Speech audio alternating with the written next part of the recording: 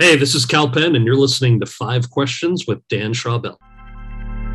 You're listening to the Five Questions podcast, and I'm your host, Dan Schawbell. In fewer than 10 minutes, my goal is to extract the best advice from the world's smartest and most interesting people by asking them just 5 questions.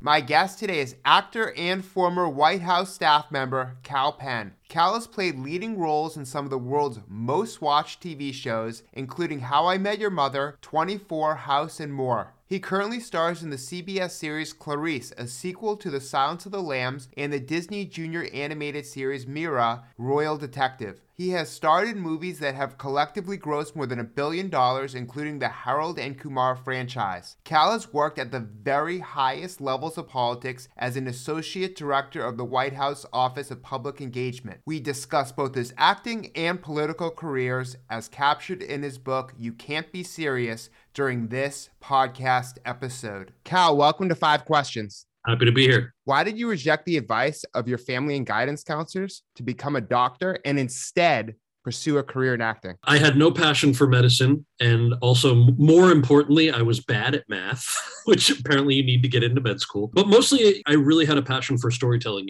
and the arts, which I thought it's really tough to explain to anybody how something intangible, like a feeling or a passion for storytelling or music or dance, is the way that you want to make your career, especially when your guidance counselors and your parents rightfully are saying, it's unstable, there's no guarantee of being able to have a roof over your head, you're going to have other jobs, all of that. I just thought that passion, that thing that I'm feeling of being able to change hearts and minds through this love for the arts, I have to do it. Yeah, and you get a lot of people who say, oh, actor, no money. Actor, your parents are supporting you. Actor, you're bartending, good luck. There's no shame in any of that. Like, we've all had those bartending jobs and those waitering jobs, those messenger jobs. The fact that people are willing to put that hustle out there for your passion, I think should be revered. And I respect it so much when I hear of people doing that. I completely agree. You define your own success, and that could be being on real shows. It could be commercials. It could be just about anything. It's really up to you and not for society to tell you what you should be doing. And speaking of storytelling, what stories did you hear about your grandparents that influenced you to get into politics? My grandparents, when we were growing up, would tell us stories about marching with Gandhi in the Indian independence movement. And I did not understand what these stories meant. Like, I didn't understand the gravity. Because imagine you're 7 years old, grandma's telling you yet another story about a march that she went on just to coerce you into eating your carrots. And it probably wasn't until 6th grade was the first time I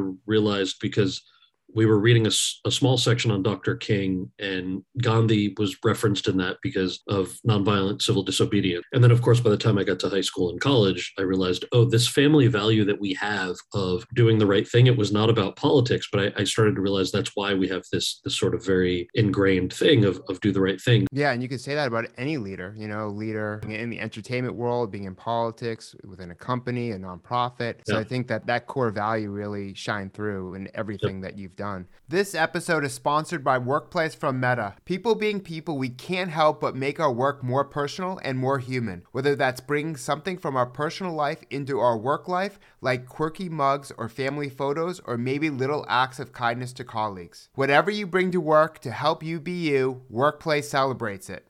Their easy-to-use features make work feel more familiar, as well as help everyone work together in new ways. Visit workplace.com/human to discover more.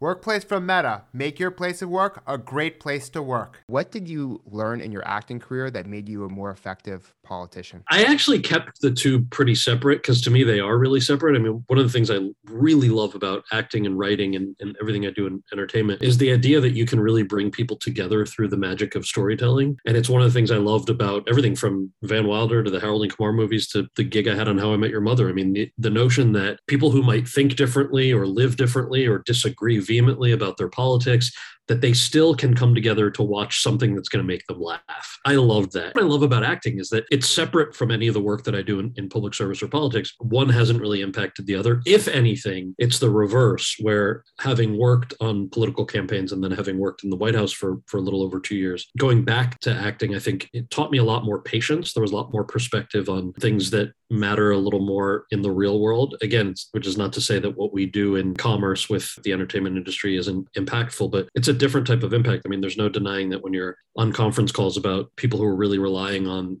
their student loan payments going down, or a check that might come to give them a hand when times are tough, just offers a slightly different perspective on the work. So I think it made me a little bit more patient when I went back to acting. That a bad day for me in Hollywood, a bad day in anybody's job is totally valid because it's a bad day for you. But whenever you have the chance to go outside your comfort zone, it oftentimes offers you an additional perspective of like, okay, maybe my bad day right now can be tempered with realizing how I fit into the bigger picture. I also think that a lot of the soft skills that you develop as an actor can work really well in politics and are necessary, right? Like getting in front of an audience, memorization and remembering things that you need to say, dealing with difficult people in tough situations, like you were saying before, criticism. I mean, not everyone's going to like your movie. So I think there are elements in what you experienced in the entertainment world. You know, in politics, it is part media, right? You have to, be there, you're being judged, and you're a figure that people are going to criticize. You've had a lot of obstacles. Yeah. How did you overcome the struggles of trying to make it in Hollywood, like countered racism and the feeling of not fitting in? I sent out, for about 3 years, I sent out my resume, and because I'm an actor, you also attach your headshot to it, to every agent in the entertainment industry who was looking for actors. And I was at UCLA's theater and film school at the time. So a lot of my peers and classmates already had agents, because you're at one of the top theater and film schools in the country. People want to sign you. And I couldn't figure out why I wasn't getting signed. And 3 years in, my friend Jenna Von Oy, who's a wonderful actor, she was on Blossom. She said, hey, I've got a real bigwig manager. Why don't I take your tapes into him with your headshot and resume, and at least he'll be able to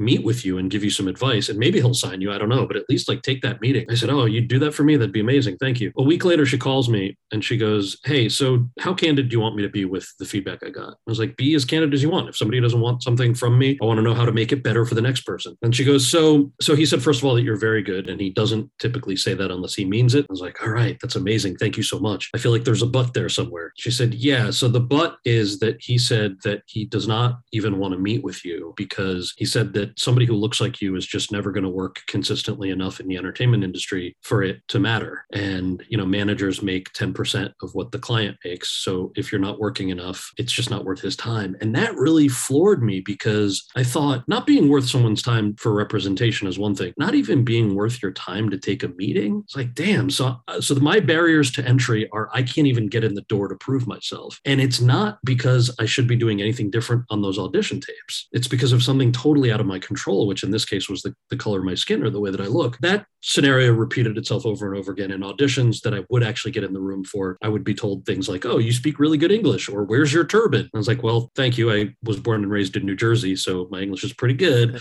I'm not sick, so I don't have a turban.